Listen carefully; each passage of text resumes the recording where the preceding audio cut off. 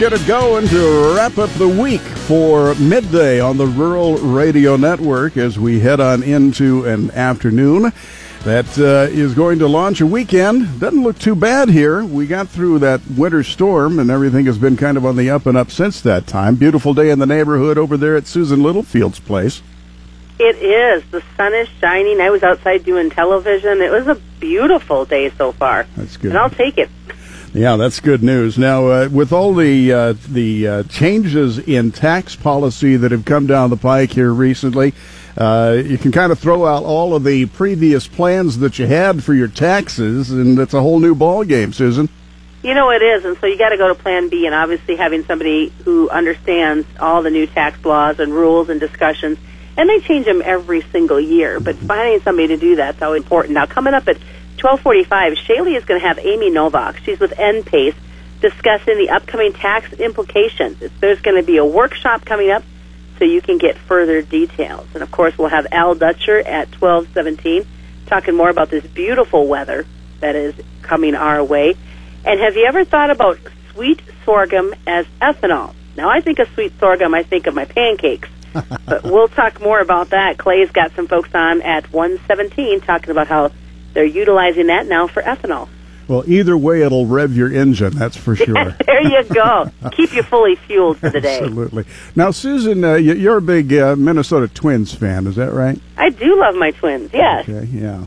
Well, I want you to know that it's going to be a national day of mourning, apparently, for one of the rival teams here, the Kansas City Royals. Let's see what Brandon has to say.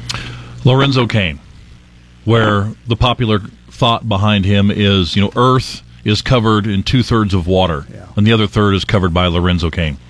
Longtime center fielder for the Kansas City Royals, actually was a Milwaukee Brewers draft prospect, came to the Royals in the big trade that sent Zach Greinke from the Royals to the Brewers, and now Lo Cain is going back to Milwaukee, a 5-year, $80 million deal that will take him back to the Milwaukee Brewers because the Brewers are completely redoing their outfield because they're tired of coming in second to the Cubs.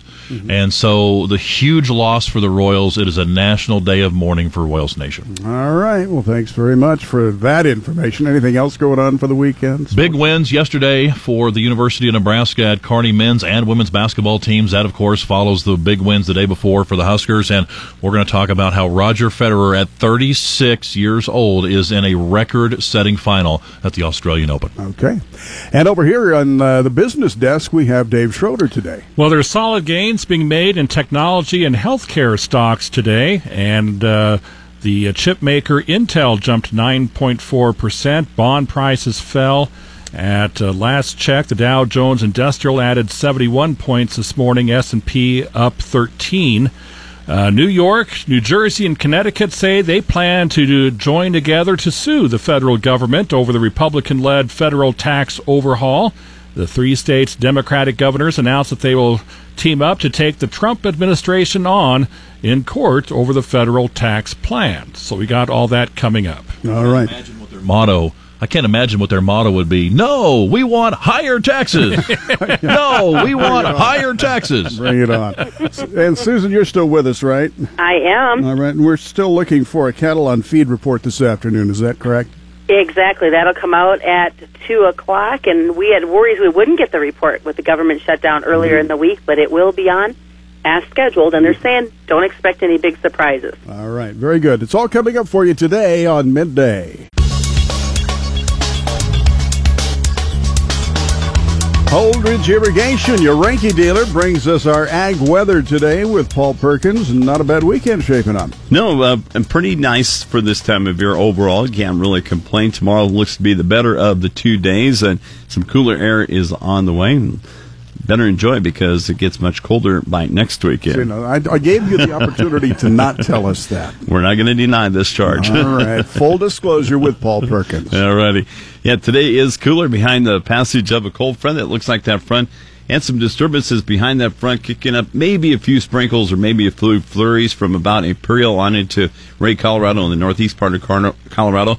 Maybe also a few flurries and sprinkles in northwest Cherry County down to just southeast of Alliance. Overall temperatures in most areas upper 30s to low 40s in west and central Nebraska. But as you head towards eastern Nebraska and northern Kansas, those temperatures about 45 to 50, including as warm as 55 right now at Alliance and 58 towards Topeka. Today, cooler with that passage of the cold front, persistent snow cover in some areas, and also some clouds holding back the temperatures also. Winds a bit breezy to windy at times behind that front. High pressure going to build in from the west tonight. That'll clear out the skies and calm down the winds. Temperatures tomorrow will be warmer than normal with the west winds off that area of high pressure. Then an Alberta Clipper, a quick-moving area of low pressure out of Alberta, Canada, will cross the upper Midwest. That will send a stronger cold front south across their area by tomorrow night. Then temperatures Sunday and Monday back to more seasonal levels. Note that I'm not saying colder than normal, so we will hold off on any very chilly air for the time being. Nice warm-up on the way for Tuesday with the southwest wind ahead of our next storm system. That storm system looks like it's going to stay well to the south and going to be a weak one. Light snow or rain is possible, but nothing significant Wednesday into Thursday. The big certainty with this system is a pattern change to much colder temperatures by the end of next week, and probably starting up on Thursday. In our long-term forecast, that strong likelihood temperatures will be colder than normal in Nebraska and Kansas Wednesday through the first 8 days of February. For reference, early February highs in central Nebraska are usually in the upper 30s to around 40, with overnight lows on average in the mid-teens. For precipitation, our prediction is for near normal to slightly above normal precipitation Wednesday through the 8th, nothing too eventful.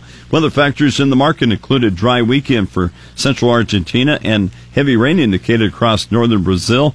Over the weekend here in the U.S., rain likely along a cold front across the eastern U.S. Rain could become heavy towards the lower southeast. Colder air will trail that front from the Midwest into the northeast. Most of the U.S., though, remaining dry over the next several days, and we could see some record-setting warmth across parts of the nation's midsection early next week. The southern plains remain dry with no significant precipitation in sight. A pattern change also could aggravate the wheat situation with some colder weather that's in the forecast for early next month. In Argentina, there will be limited rain and seasonal to warmer than normal temperatures across the primary crop areas over the weekend. That's going to decrease the soil moisture even more for developing corn and soybeans, especially corn that's now pollinating. There's just an uncertain chance of beneficial rain tomorrow and more hot and dry weather expected next week. In North Brazil, a wet pattern not helping with maturing soybeans and harvest. Mato Grosso harvest progress right now lagging behind the pace of last year. So as we hit the end of February, end of January, into the early part of February, you're saying we don't have any. I'm so disappointed. There's no prospects for a named storm coming in here. Well, we don't get into that, and we kind of leave that to the so-called professionals at the Weather Channel to give everybody nicknames. What I'm saying is nothing all that significant is on the horizon, except for maybe just the cool down. Yeah, exactly. Maybe some slightly above normal precipitation for the early part of February, but all in all, nothing really big on the horizon for the time being, just that likelihood of colder air. Right. It's probably going to last for a good week to 10 days. All right. Well, we'll take that to heart and see what we can make of it. Holdridge Irrigation, your Ranky dealer, brought you this edition of Ag Weather with Paul Perkins. When you need weather anytime, KRVN.com.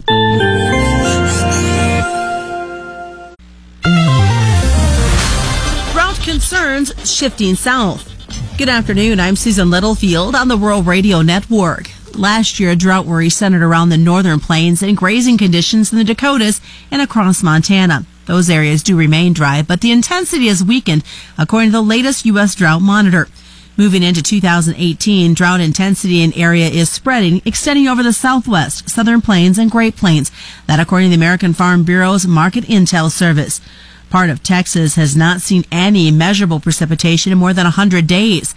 A swath from northern Texas extending into parts of Oklahoma Panhandle region and further into southern Kansas is rated in extreme drought. That according to the monitor. All of Oklahoma falls under a drought classification, with much of the state rated in moderate drought. The monitor reports that agricultural impacts from the drought are being felt in Utah, Kansas, and Oklahoma. Agricultural certainly has its share of local, state, and national regulations, and that includes the pork industry. Bruce Gorder has more. Pat McGonigal is the CEO of the Iowa Pork Producers Association, and he talks about the regulatory climate in his industry. Well, certainly there's a lot of questions around it. Obviously, we're pretty regulated today. In fact, we're very regulated today, and I think producers do a good job with it. The last, I was talking to a pork producer a little bit. His manure management plan was about 225 pages. So he's really committed to doing the right thing, and I don't see that individual producer as with just one case. I think that's across the board. So obviously there's questions about it. At this point, we don't think there's any need, certainly, for a moratorium, particularly when rural Iowa needs more activity. But in addition to that, we're going to continue to look at ways that we can improve the regulations as an organization. So I don't think you hear us say, no, don't do anything. We'll continue to be involved in the discussion. That's Pat McGonigal, CEO of the Iowa Pork Producers Association, and I'm Bruce Gorder on the Rural Radio Network. Whether you're into the Super Bowl or not, you might find this next story a little interesting. The annual Chicken Wing Report by the National Chicken Council estimates that Americans will consume 1.35 billion wings. Yeah, that's billion with a B during Super Bowl weekend. That will be an all-time high. The report released says that the number of wings that will be consumed during next weekend's Super Bowl between the Philadelphia Eagles and the New England Patriots is up 20 million wings, or 1.5% from last year. NCC spokesperson Tom Super assured consumers there'll be no wing shortage to contend with when he head out to the grocery store before the big game. Now, the number of wings consumed, according to the NCC, is enough to put 625 wings on every seat in all 32 NFL stadiums. The report also finds that 59% of U.S. adults who eat chicken wings say they typically like to eat their wings with ranch dressing. Further, according to the survey, 60% of wing eaters prefer traditional bone-in wings, while 40% say they'd rather go boneless. Biodiesel support kicked off a year-long celebration this week at the National Biodiesel Conference and Expo in Fort Worth, Texas, celebrating the National Biodiesel Board's 25th anniversary. The representative told attendees during the event that after noting that the U.S. went from 0 to 3 billion gallons of biodiesel production in 25 years, that we are the tipping point on the verge of greatness, and that anything is possible in the future. Information presented during the annual conference showed that in 2017, the U.S. biodiesel industry used more than 6 billion pounds of soybean oil, another 6 billion pounds of other fats and oils to create demand. I'm Susan Littlefield on the Rural Radio Network. It's time again this week to visit with Nebraska Extension agricultural climatologist Al Dutcher. I'm Shaylee Peters, joining you now on the Rural Radio Network. And Al, we all survived the blizzard earlier on in the week, not really getting as much as we expected throughout much of the state. But we've seen a bit of a warm-up since then. What can we expect headed into this weekend and next week? Well, enjoy the nice weather that we've had the last couple of days. It's coming to a dramatic end as we move through the next 24 hours. We haven't yet another cold air mass moving into our region. Thankfully, for the most part, except for the areas of exceptionally heavy snowfall in the state, we've lost a lot of that snowpack. So that's going to help in terms of moderating this air mass moving southward out of the Canadian regions of the country. Therefore, when we look at the highs tomorrow, we're probably going to be, for the most part, in the low to mid 40s. A cold front will move through the state as the day progresses. That will bring in a little bit cooler air into our region, and we've been looking at highs consistently in the upper 20s to the mid 30 degree range across the state as we go through Sunday. Since this is coming from a northerly direction, of course, we don't have much in the way of any significant moisture associated with the system, so we're not expecting much, if anything, to even appear on radar to go to this weekend. Now, as we go into next week, that troughing pattern quickly subsides and moves east of us, and that's going to allow the ridge from the western United States to once again build back into the region, and we'll see a warming trend, particularly in the early part of the week.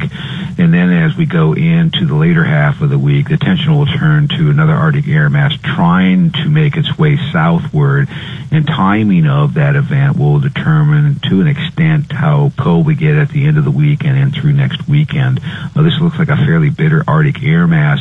It doesn't look like it's poised to really enter in earnest to the plains until we get into at least the Friday-Saturday time period.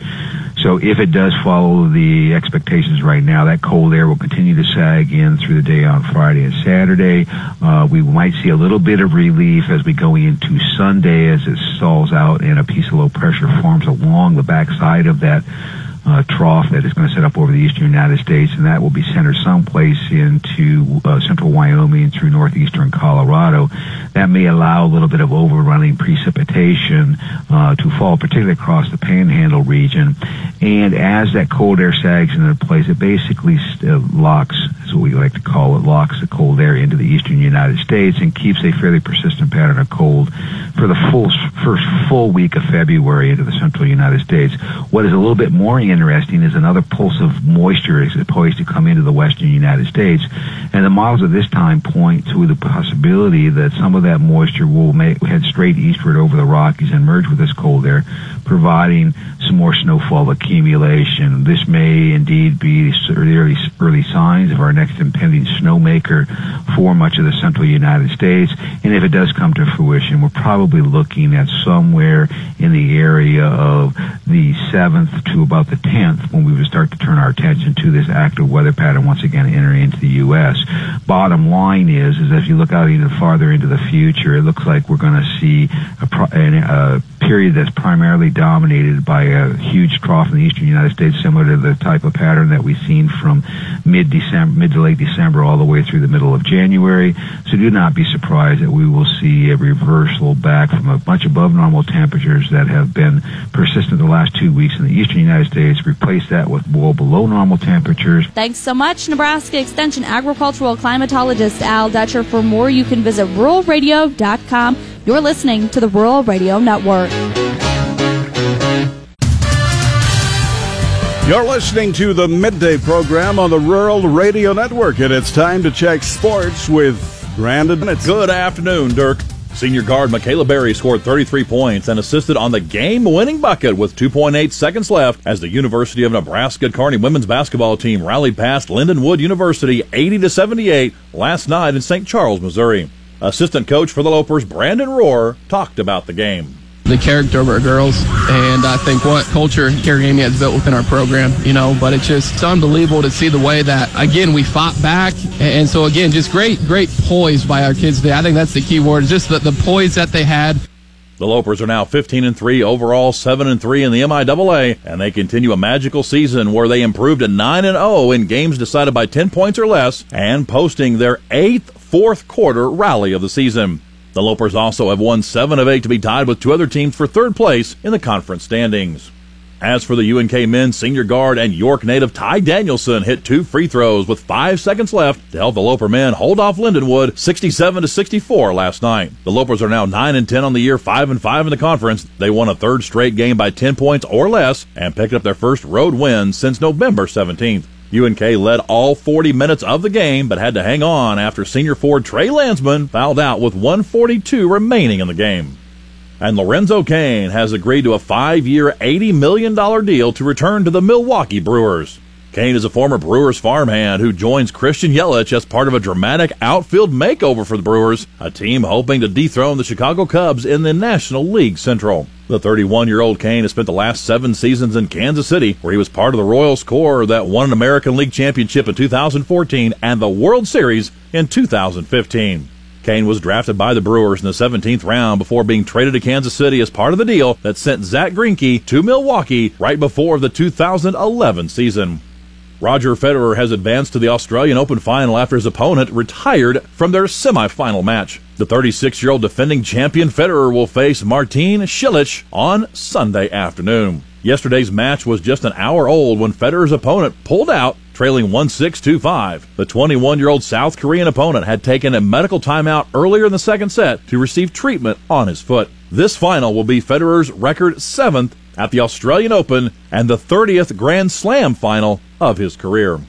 And Michigan State University Athletic Director Mark Hollis has stepped down in the wake of the Larry Nassar sexual abuse scandal. Hollis has been on the job for 10 years, and he announced his retirement earlier this morning, 2 days after the Michigan State campus president Lou Anna Simon stepped down amid the outcry over how the school handled allegations against Nassar, a former school employee accused of molesting dozens of young girls and women over the years. Nassar also worked for USA Gymnastics, where he abused some of the world's most elite gymnasts, including several Olympians. Earlier this week, Nassar was sentenced to decades in prison. That's a look at sports. Stay tuned. More of Midday is straight ahead. You're listening to the Rural Radio Network.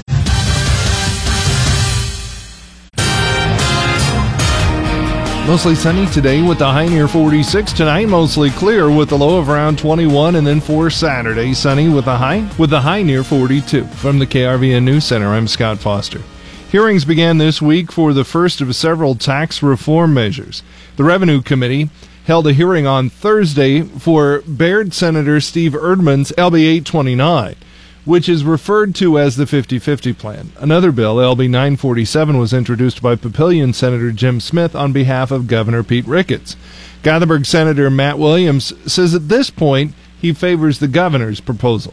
Until we see something different, I like the structure of the governor's bill, the way he has put it together. But again, it is just a structure, but it allows us under that structure to continue having a discussion of how we achieve meaningful property tax relief and a minor amount of income tax relief, and then, of course, the workforce development. So I'm leaning that way, but I don't think there's a silver bullet here. We're going to have to combine some things and put together the best. The governor's proposal would address property taxes by restructuring the existing $224 million property tax credit program rather than have the credit subtracted from a property tax bill. Homeowners and agricultural landowners would get refundable income tax credits worth 10% of the property taxes paid. The bills include a trigger mechanism that would increase the credits if the state tax revenues grow. The bill also would lower the top individual and corporate tax rates to 6.69% over the next 2 years, down from 6.84% for the top individuals and 7.81% for corporations. The Ricketts proposal joins measures introduced by Senators Kurt Friesen and Tom Breeze. A bill that would keep taxes on Social Security benefits in Nebraska in line with inflation was introduced to the Revenue Committee on Wednesday. David Holmquist, president of AARP Nebraska, who testified in favor of the bill, was questioned by Senator Paul Shoemaker of Columbus. You're telling us a good reason for you to have a tax break.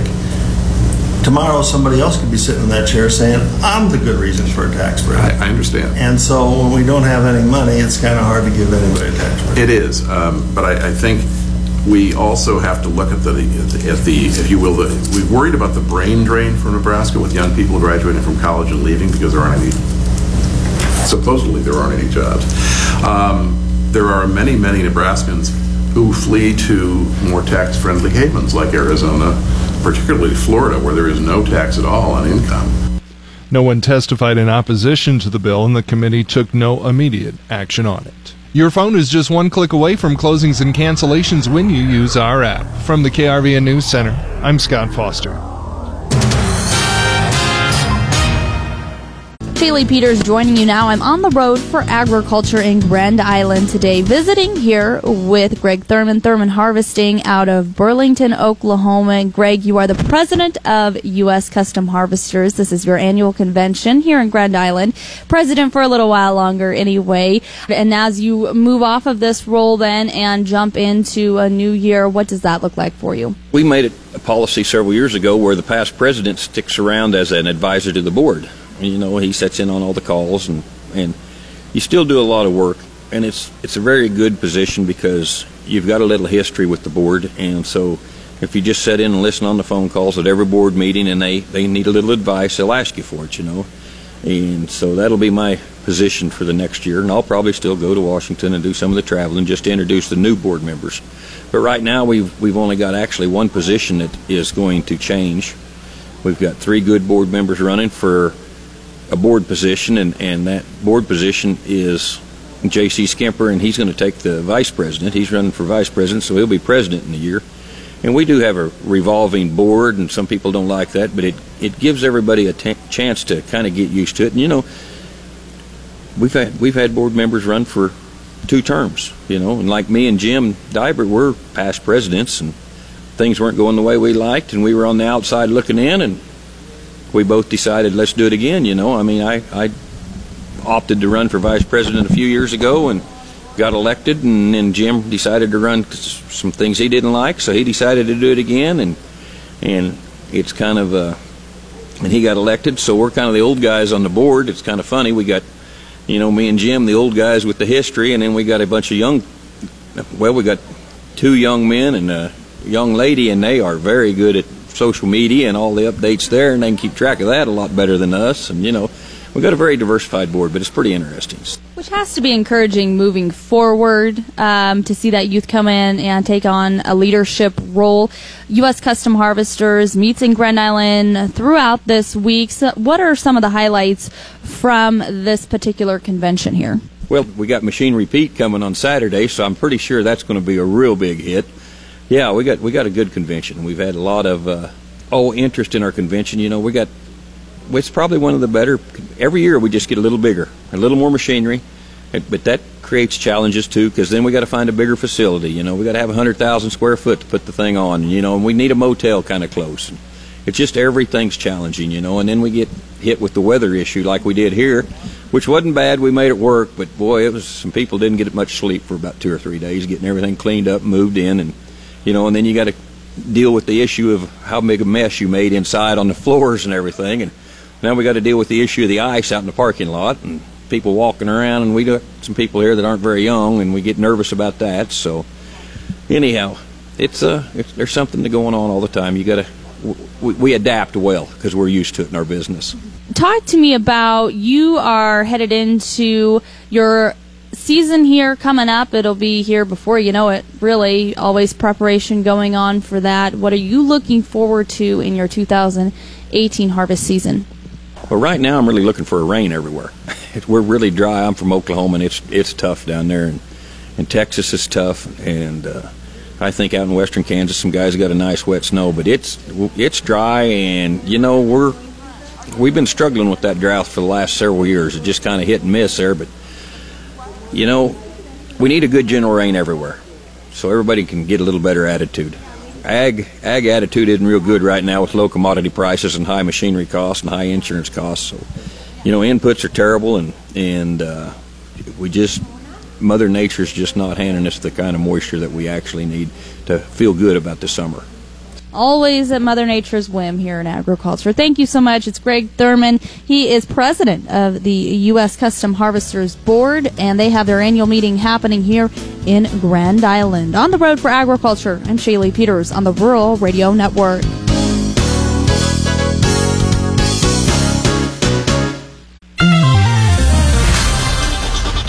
Back on the Rural Radio Network, now we go to Joe Teal of Great Plains Commodities for a check of the closing livestock futures. Talk about volatility. We had it today, and you kind of got lulled to sleep in the first couple of hours because we really weren't doing much. Then things kind of lit up, and right into the last, I'd say 20 minutes, we really had a hard and fast rally in the feeders and in the fats, and got back most of what we lost yesterday going into a cattle on feed report. Not really. I haven't heard of anything that there potentially must have been a sale or something that went on, but it hasn't been announced, and so that really was a volatile finish in the end there. The hogs, they were a lot more benign, finishing just slightly lower. Cash just slightly lower during the day. Cutouts on both near unchanged for the hogs and for the beef. So really didn't get much leadership there. So now we're going to wait that 2 o'clock cattle on feed report, decide where we go from here on Monday. Joe, with nearly down limit cattle yesterday, then back gaining those losses today, any direction that we can take from this for future trade?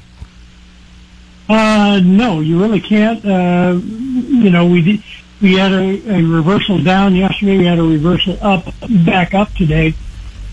So no, it just looks like the back and forth. That's Joe Teal of Great Plains Commodities joining us on the Rural Radio Network. A different crop may help western Nebraska producers' balance sheets. It also may help improve ethanol. That's all ahead on the Rural Radio Network. I'm Clay Patton. UNL recently conducted a study on sweet sorghum, not only as a crop alternative to corn for western Nebraska producers, but also as a potential different feedstock for Great Plains corn ethanol plants. So talking with us today is Professor of Ag Economics for UNL, Richard Perrin. And Professor Perrin, just kind of outline what the whole basic thought was behind this study. Clay, a number of researchers at the university have been interested in this possibility for a decade or longer to take advantage of the new ethanol markets. And the idea is that we have the potential for a crop like sweet sorghum, which is like grain sorghum, is pretty drought resistant and doesn't require as much inputs for producing forage as does the grain sorghum or corn. So it appears to be a crop that would be a low input and fairly hardy crop in the west of Nebraska. And the thought has been that for a portion of the year, while the sweet sorghum is being harvested, a corn ethanol plant could dispense with the corn and instead bring in the fresh sorghum stalks, crush them, and ferment the juice instead of fermenting corn, and produce the same ethanol that would be produced either way. So the issue then of our study has been, well, does it make sense for the farmer, and could it make sense for the ethanol plant to substitute sweet sorghum stalks for corn grain for a couple of months in the fall? So that's the basis of what our study was about. What are some of the economic differences and possible benefits for a producer raising sweet sorghum versus corn, especially in western Nebraska? What we imagine is that the logical thing to do would be for the producer, the farmer, to raise the sweet sorghum, leave it standing in the field, and then have a contract with an ethanol plant to come and do the harvesting and transporting, etc. So for the farmer, the issue would be whether to raise presumably a normal corn crop or a sweet sorghum crop. And the cultural practices and the equipment and so on is basically the same for the two. So what matters is which of the two is likely to make the most money. And we are using a baseline of 65 bushels per acre for dryland corn in western Nebraska, which is about the average over the recent years. And comparing that with an expected production of 20 tons per acre of sweet sorghum stalks. And we have a budget worked out for each. It's much cheaper, of course, to produce sweet sorghum because it requires less inputs and there's no harvesting operations and so on. So we base the comparison on budgets for those two operations to figure out what price the farmer would have to receive for the sweet sorghum in order to be able to do better than the corn crop. That's Professor Richard Perrin of UNL. He's an ag economics professor and headed up the study on sweet sorghum as not only a potential rotational crop used by western Nebraska producers in place of corn, but also that its possible use and ability in Great Plains corn ethanol plants. Professor, we thank you for joining us. You're listening to the Rural Radio Network. Welcome back to the Rural Radio Network. Now joined with John Payne, Senior Marketing Analyst with Daniels Ag Marketing in Chicago and publisher of the newsletter This Week in Grains. John, as we take a look here at the end of the day trade, exports really kind of spurring a few towards the end. Yeah, very good day. You know, I go home feeling guarded on a Friday when the markets trade like this. Corn, even though it was only up 0.5 cent, it was off its lows by 2.5, and kind of sets itself up here for next week to jump. So this will be the second straight weekly high we've had after, trading sideways for what felt like forever now. Not a lot of green bars on my charts on the weeklies going all the way back. And, I look for a test here, probably a nickel or two higher, 365. We can take out this 100-day moving average early next week. I think we'll run right to 365. And there you're going to get farmers selling. You're going to get all sorts of reasons to see product move, but in my opinion, things still too cheap. Looking at the stock market, all the indexes, the same reasons I've been bullish are the same other reasons why I've been bullish, not to mention the wheat markets that just continue to rally. And that's where I go next is the wheat. They were really the stars of this whole week as they continue to see more green. What's behind them? Well, good exports today. The dollar, I think, is the big thing, and then the lack of rainfall just down south of you guys is, it's one of those markets that can really streak, and we're still cheap relative to where we've been over the last decade. You look at these numbers, we still, I say, got to get above, say, 440. We haven't had a lot of luck above 440 going all the way back to the the late summertime. We had a kind of a correction after the fall apart from the high 570s all the way down to the low 4s, high 3s, and then we corrected and went back to 4. We haven't been able to get above that. If we get above that, I think there's another 40 cents this market, takes the new crop into the 5s, and then it's about what we're going to grow. Looking out towards next week and further on, the U.S. dollar, one that really took a beating this week, does it have the possibility to come back with a rebound?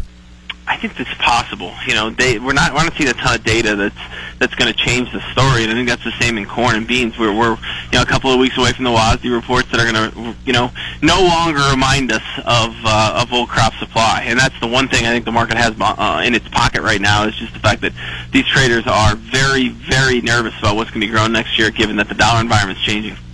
What do soybeans need to go higher? Meal. Watch the meal market. Soybean meal is probably the one you want to watch the most.